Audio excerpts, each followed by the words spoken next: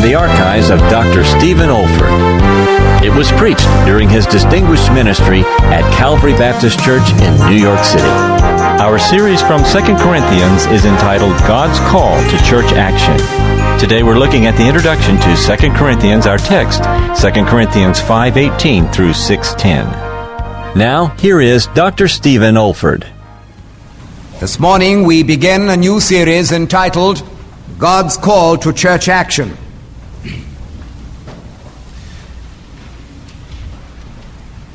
This series is based upon a study in the second epistle of Paul to the Corinthians. And as an introduction to the entire exposition of this epistle, I'm going to ask you to turn with me to chapters 5 and 6 this morning, in order that we might understand what is its central theme and the unfolding of that theme throughout the entire epistle. 2 Corinthians then, chapter 5. Scholars have speculated that in all probability, Paul wrote at least 4 letters to the church at Corinth. The first communication has been described as the previous letter and is undoubtedly referred to in the first epistle, chapter 5 and verse 9. Paul there remarks that he'd already written to them concerning a very solemn matter, and that is to keep clean and not to associate with fornicators. Then followed what we know as 1 Corinthians. Next came what has been designated as the painful letter. A letter written in tears and deep travail of heart because of the disorders and misconduct that were going on in the church at Corinth. Finally came the second epistle to the Corinthians as we know it in our New Testament. There are others, however, who maintain that 2 Corinthians itself represents 2 epistles. And any of you who've been reading this epistle in preparation for this series will undoubtedly have been arrested by the fact that there is a change of mood that comes at chapter 10. Chapters 1 through 10 are jubilant, though Paul unfolds the burden of his heart, especially in the matter of the ministry. But from chapter 10 on to the end of the epistle, there's a severity and a strictness that comes into his language and spirit. And for this reason, many have believed that actually this represents the 2 epistles, known as the jubilant letter and the painful letter. Now, whether or not these historical and textual questions can be finally answered makes no difference whatsoever to the authenticity and reliability of these 2 epistles as they have been preserved to us by the overruling providence of our God.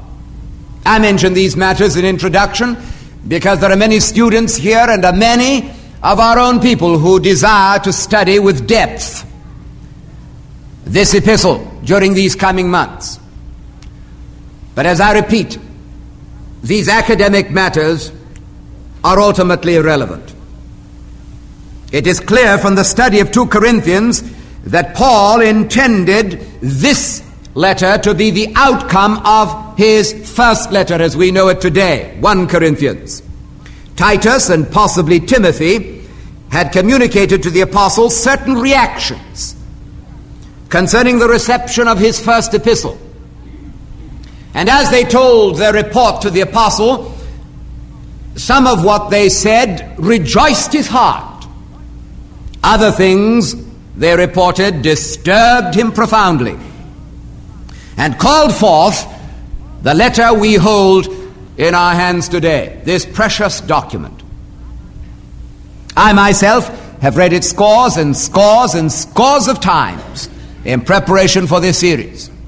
And I'm pleading with all my congregation to do likewise and to be ahead of each lesson each Sunday morning as we discover its blessed and challenging message so relevant to our day.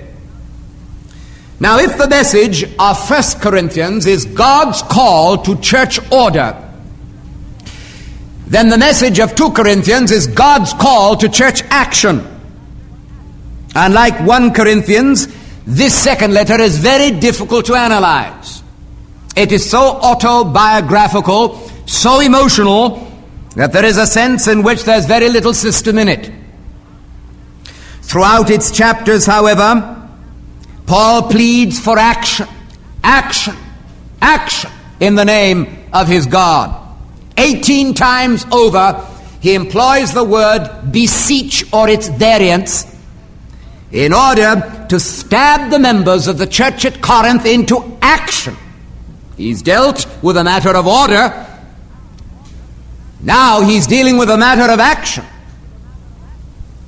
The basic issues on which Paul desired action are summed up for us in the verses that were read to us this morning and form, in my judgment, the central theme of the entire epistle. I refer, of course, to chapters 5 and 6, 5:18 through 6:10 to be exact. Now, to understand these verses is to comprehend, in my judgment, the whole sweep of the epistle. And I thought that before we start with the very first chapter and the very first verse next Sunday, we should give ourselves to a review of the epistle in its entirety. And it's good that these verses should fall on a Communion Sunday, because it'll be evident in a few moments' time that we're touching the very heart of our gospel and the very deep significance of what we celebrate at the Lord's table today. Let us then address ourselves to this portion of the letter and observe God's call to action. Will you turn then with me to chapter 5 and at verse 18. I want you to bring your New Testaments or use those supplied in the sanctuary Sunday by Sunday and follow through verse by verse as we expound this precious document. I want you to notice then that God's call to church action, first of all, is a call to proclaim the word of reconciliation. God's call to church action, whether viewing the church militant here upon earth, scattered over the 5 continents of the earth, or whether seeing the church localized, such as we are here at Calvary Baptist Church this morning, God's call to church action is a call to proclaim the word of reconciliation. Look at verse 19. God hath committed unto us the word of reconciliation. Now, the primary task of the church is to preach the word of reconciliation. However much this may be disputed by the advocates of the so-called social gospel, it still remains a biblical and indisputable fact that the first task, not the only task, but the first and primary task of the church is to preach a reconciling gospel. Now, this word of reconciliation teaches us 3 tremendous things we need to understand here this morning, or to call to your remembrance. Here is the first, that God is the author of reconciliation. God is the author of reconciliation. Verse 18, all things are of God, who hath reconciled us to himself by Jesus Christ, and hath given to us the ministry of reconciliation. The initiative in the work of redemption was taken by the Father. God took the initiative. It is not man who took the initiative, but God. In the words of Archbishop William Temple, all is of God. The only thing of my own which I contribute to my redemption is the sin from which I need to be redeemed. In fact, we go further and point out that the initiative is not even Christ's. It's God, the Father. Reconciliation is through Christ and in Christ, but from God. The desire, the thought, the plan, and the means to reconcile men and women to himself are all from God. Now, while it is difficult to explain it, it is nevertheless true and dogmatically true that God was in Christ, reconciling the world unto himself. Here is a truth the world must know. God is not dead. God is not irrelevant. God is not disinterested. God has taken the initiative and has become involved in the redemption of mankind. And I can't understand how a church today won't rise and utter protest when that matter is challenged, whether by scientists, philosophers, politicians, or even theologians. When I read a statement like this, I'm moved to the very depths of my personality. God was in Christ, reconciling the world to himself. He took the initiative. He broke into time. He's involved with men and women. He acted on behalf of them in terms of redemption. Now, if that is not something that we need to preach and make known to the ends of the earth, I don't know any other good news. God is the author of reconciliation. Christ is the agent of reconciliation. God was in Christ, reconciling the world unto himself. Observe carefully that it is through Christ and in Christ that God has accomplished reconciliation. As John R.W. Stott puts it, God has done this work objectively and decisively. Here is something not which God is doing, but which God did. At the cross of Calvary, God, through Christ and in Christ, removed the barrier that separated us from him in order that we might be reconciled to him. God refused to impute our sins to us. Why? Because we didn't choose to be born in sin. We didn't choose to be conceived in iniquity and born in sin. So God did not impute our iniquities to us in that respect. But instead, God made him who knew no sin to be sin for us, that we might be made the righteousness of God in him. In saying that, my friend, we express the ultimate paradox of the atonement. How Christ could be made sin in order to slay sin is a mystery that no human mind can ever resolve. But the Bible says it, faith accepts it, and the miraculous exchange of righteousness for sin becomes available to all who repent toward God and put their faith in the Lord Jesus Christ. This is the good news that we must share with a sin-cursed world. Until a person knows deliverance from sin, I repeat, until a person knows deliverance from sin, any attempt to reform his life, to educate his mind, employ his talents, or even improve his environments becomes little more than a discouraging experiment. Why? Because man basically remains unchanged. This is the word of reconciliation that we're to proclaim. That God is the author of reconciliation. He has broken into time. He's become involved with human tragedy. That Christ is the agent that in a mysterious, paradoxical manner in which we can never enter in, since it's hidden even from the eyes of angels, God made him our blessed Savior to be sin for us who knew no sin. And in that moment of midday, midnight, in utter dereliction, he cried, my God, why hast thou forsaken me? And in that moment, an eternity was compressed into a moment, and he who knew no sin was made sin for us, that we might be made the righteousness of God in him. Glorious news. Glorious gospel. So we see that God is the author of reconciliation. Christ is the agent of reconciliation. And wonder of wonders, look at it, man is the ambassador of reconciliation. Verse 20, now we are ambassadors for Christ, as though God did beseech you by us, we pray you in Christ's stead, be ye reconciled to God. Fantastic as it may seem, Christian men and women have been given the responsibility of communicating the message of reconciliation to their contemporary age. To see the nature of this message and to sense its burden constitute God's call to church action. To withhold this message when it's so desperately needed by a world fast hurrying to destruction is both unthinkable and unpardonable.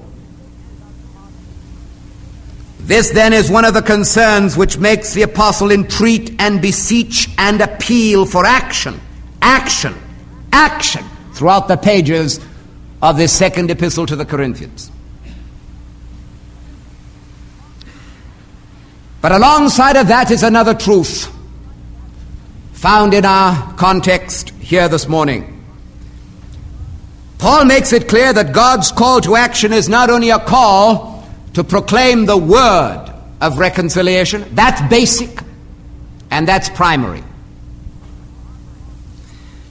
God's call to church action is a call to perform the work of reconciliation. There is a work of reconciliation. Look, will you please, at verse 1 of chapter 6. We then as workers together with him beseech you also that ye receive not the grace of God in vain. You notice that Paul has turned from his emphasis on the word of reconciliation to the work of reconciliation. Now, needless to say, this has nothing to do with the atoning work of our Lord Jesus Christ, but rather the outworking of that atonement in terms of Christian living and preaching and serving. He sees God in action. Do you see it? He sees God in action through a fellowship of believers together with him. And he says, we then as workers together with him beseech you that you receive not the grace of God in vain. Now, the occurrence of the phrase, the grace of God, and again, the grace of God in this epistle helps us to understand what constitutes the work of reconciliation in which we're to have a share. You see, Paul conceived of the grace of God as God in action, God as love, acting in grace on behalf of men. Grace is the great term, unmerited favor in which God is seen in action. And we are besought to work with God in making known that grace. And not to do it is to receive the grace of God in vain. Paul conceived of the grace of God mediated through the cross of Christ as the dynamic for church action in three realms. And I want us to look at these three realms right now, for they comprehend the whole message of the epistle. First, there is the realm of Christian fellowship.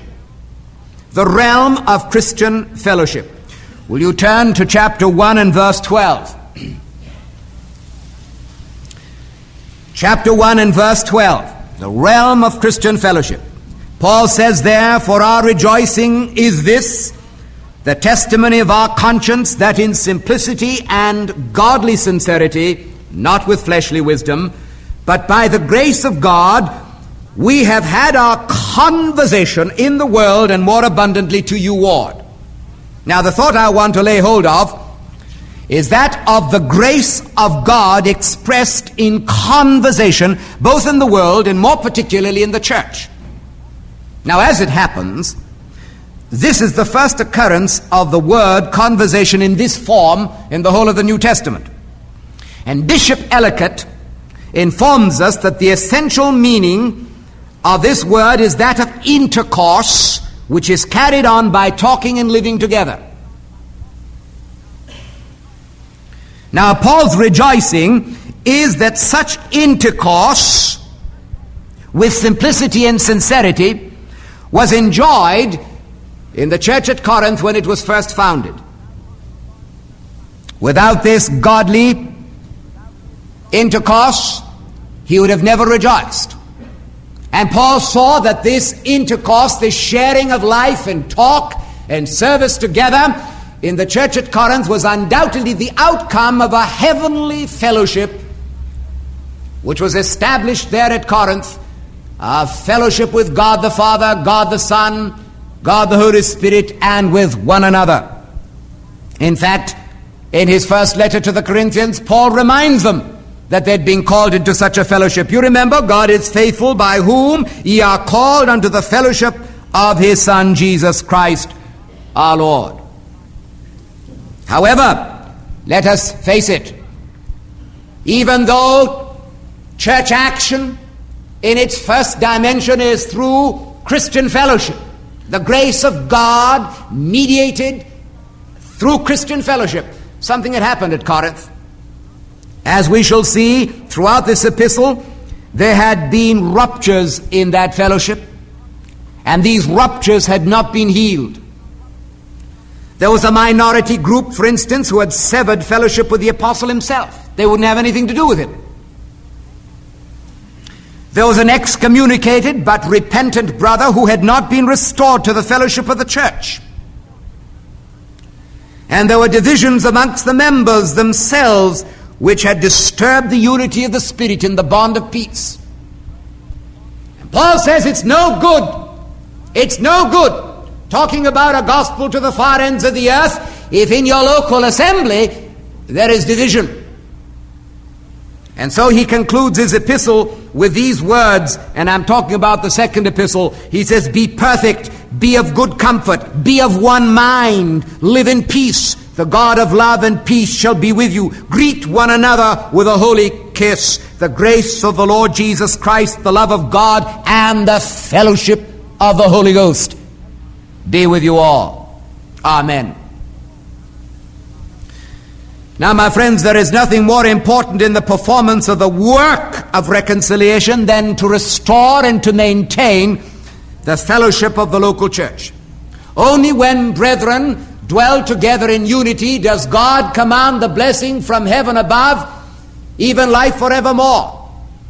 Only when brethren dwell together in unity does God pour out the oil of the Spirit and distill the dew of the Spirit until the fullness of blessing breaks through a local church to the neighborhood, and behind the neighborhood to the city and to the world.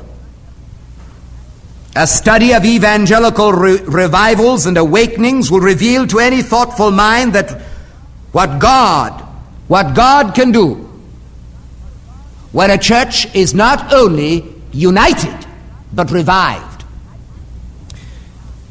Why, one could spend a long time right on this point to show how such evangelical awakenings have touched not only personal life, not only social life, not only political life and national life, but through the sending out of missionaries, even right out to global life. And God alone knows what could happen in a local church like this if Christian fellowship were restored and maintained to that norm which is expected of any local fellowship that's in touch with the risen head. And Paul says, we've got a message to proclaim. Sure, it's the message of reconciliation. God, the author, Christ, the agent, men, the ambassadors. But with that word, there's a work to be done. And that work, first of all, through the grace of God, is through the Christian fellowship. And that Christian fellowship has to know a renewal and a restoration in order for God to move out through that local fellowship. The world cannot be touched in that redemptive sense except through the community of redeemed people, the local church. So there is the realm of Christian fellowship. Secondly, will you notice, there is the realm of Christian stewardship. And if you turn to chapters 8 and 9, you have the second division of the epistle. Chapters 8 and 9. We'll just touch on two verses there that are key verses. Look at verse 1.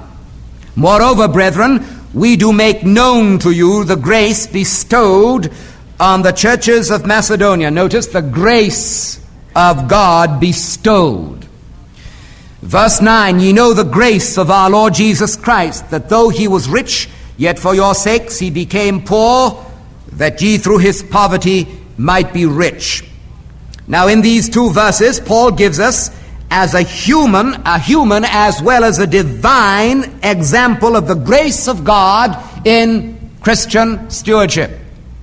Just as the Lord Jesus laid aside his glory in heaven and involved himself in the poverty and tragedy of human life, so the churches of Macedonia, captured by the Spirit of Christ, had given out of their deep poverty to the distressed and persecuted and deprived people and saints in the church at Jerusalem. Christian stewardship involves men and women in the needs of others. I repeat that. Christian stewardship involves men and women in the needs of others. It calls for sacrifice of time, of money, of clothes, of energy, of food, for the uplifting of humanity, and especially of those of a household of faith. And nobody can understand this epistle, and especially chapters 8 and 9, and be unconcerned about the suffering church across the world, whether we think of it in Vietnam, or behind the bamboo curtain, or the iron curtain so-called today, or wherever it happens to be, in the heart of Africa. We've got to be concerned. We've got to throb with his heart. We've got to sense the travail of a Savior in heaven whose heart is aching for a suffering church today. And just as Paul's message of reconciliation brought those churches of Macedonia to realize there was a work to be done, not only a message to preach, but a work to be done. And they began to gather money to send to Jerusalem for these poor, yes, depressed and distressed and persecuted saints and people in Jerusalem. So you and I will recognize that that is a work of reconciliation. It's the outworking of the very message that we preach. No one can proclaim the reconciling word without being involved in the performance of the reconciling work. And then we come to our third division. This is the realm of Christian leadership, the realm of Christian fellowship, the realm of Christian stewardship, and thirdly, the realm of Christian leadership. And I want you to turn to 12:9. 12:9, just an expression there. Speaking to the depths of Paul's heart, God could say, my grace is sufficient for thee, for my strength is made perfect in weakness. My grace is sufficient for thee. As we shall discover in the study of this epistle, Paul's authority had been challenged, his character had been defamed, and his ministry had been discredited.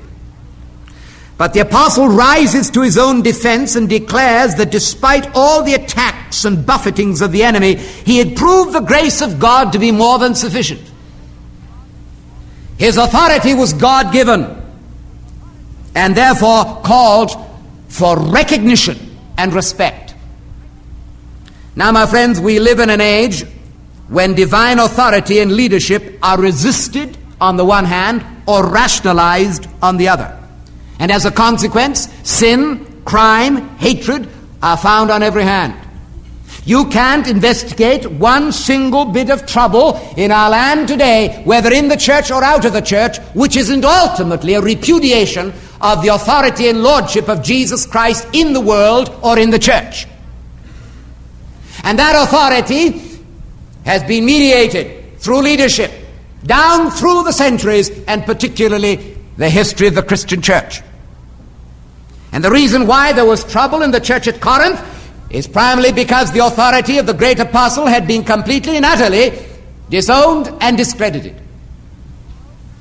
But even in the midst of all the travail of experiencing that, Paul says, the grace of God in action made him available to God.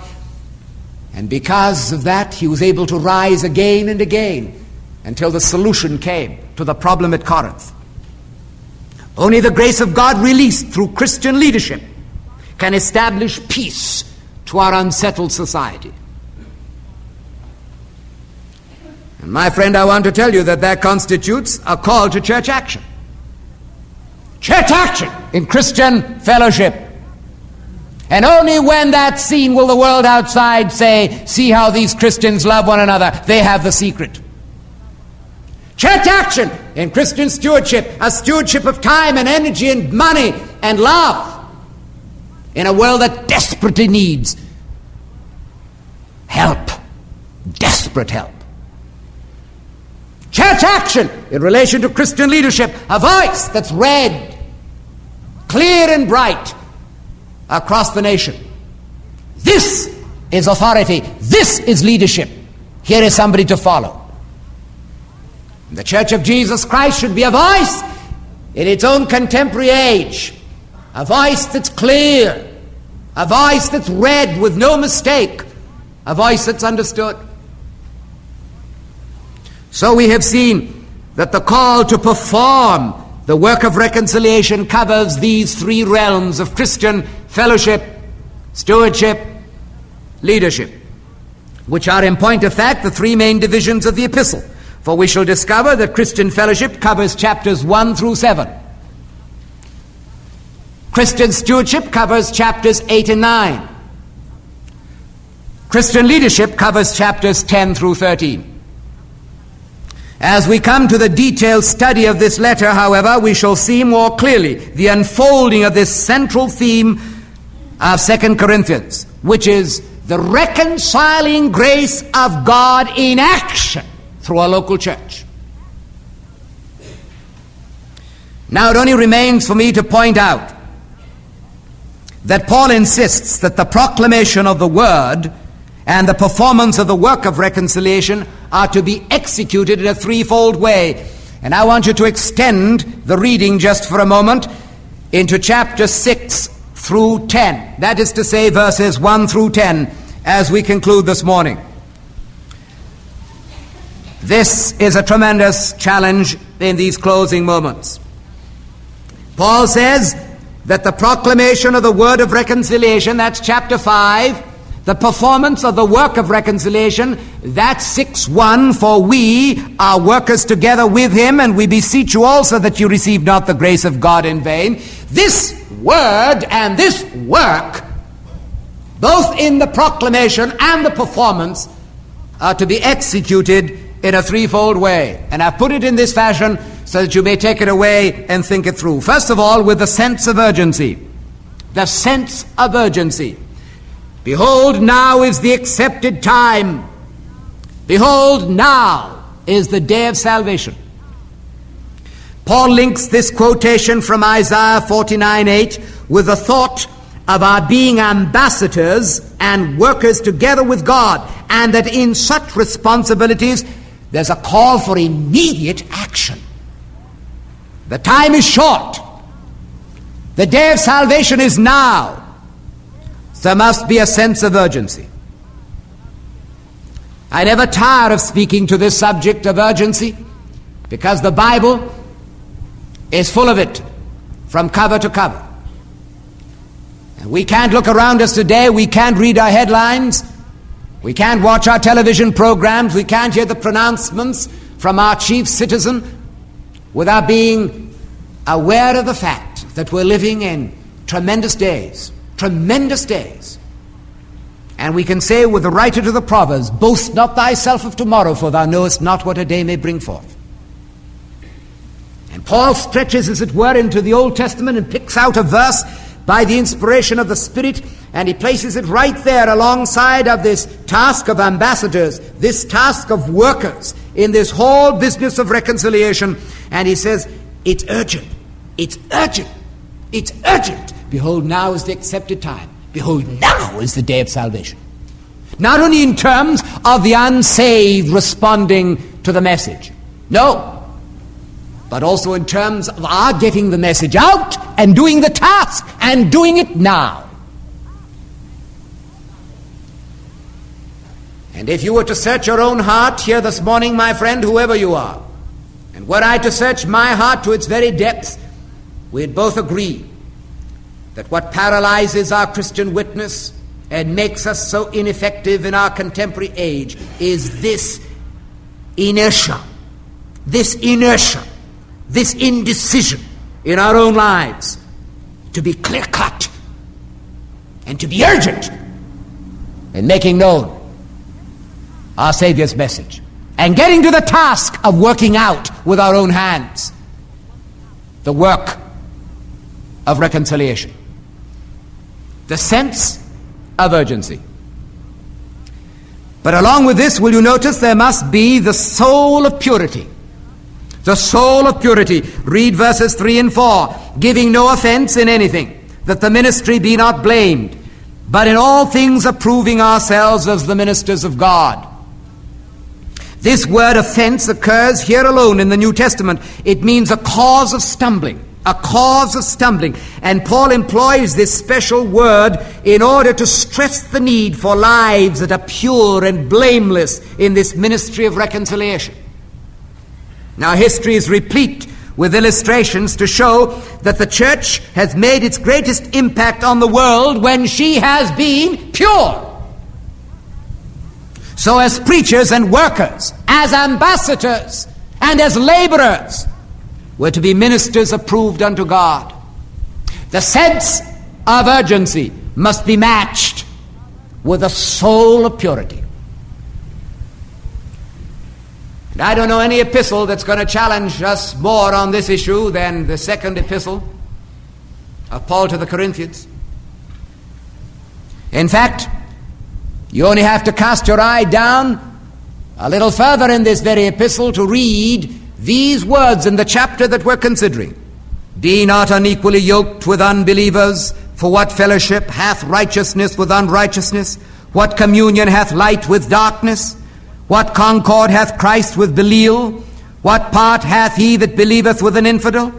What agreement hath the temple of God with idols? For ye are the temple of the living God, as God hath said, I will dwell in them and walk with them, and I will be their God, and they shall be my people. Wherefore come ye out from among them, and be ye separate, saith the Lord, and touch not the unclean thing, and I will receive you, and will be to you a father. Ye shall be my sons, says the Lord God Almighty.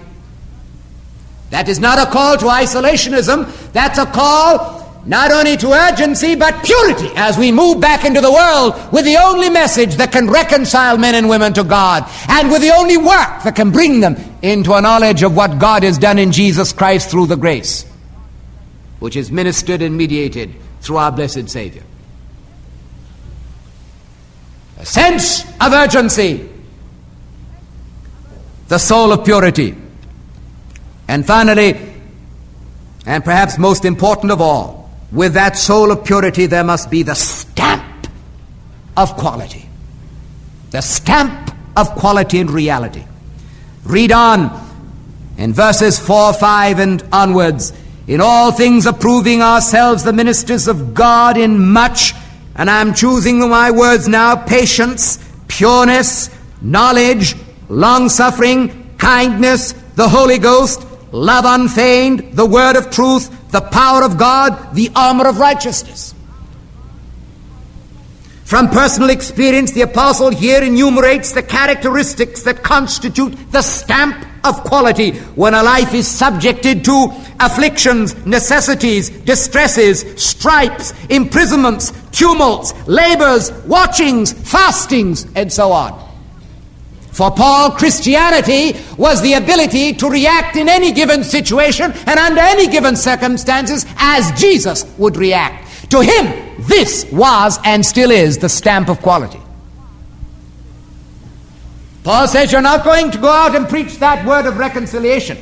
You're not going to cooperate with God in the work of reconciliation.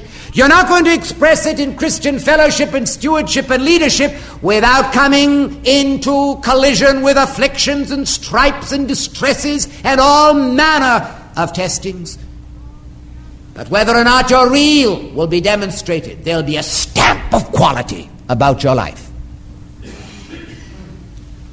Here then we have the call of God to church action, as taught in the second epistle to the Corinthians. It is a call to proclaim the word of reconciliation, to perform the work of reconciliation with a sense of urgency, the soul of purity, and the stamp of quality. Let us heed that call of God today and move into action before it is too late. Let us pray.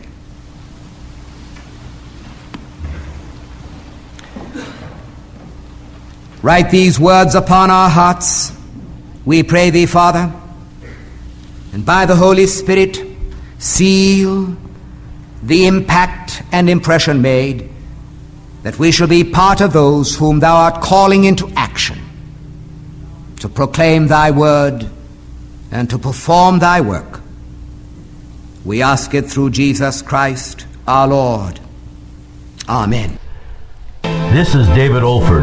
You have been listening to a message from God's Word delivered by my late father, Dr. Stephen F. Olford, who went to be with the Lord in the year 2004. If you wish to learn about our online resources or learning events at the Institute for Biblical Preaching, our web address is olford.org. That's olford.org. You also may want to benefit from our online video training on expository preaching, which can also be found on our website.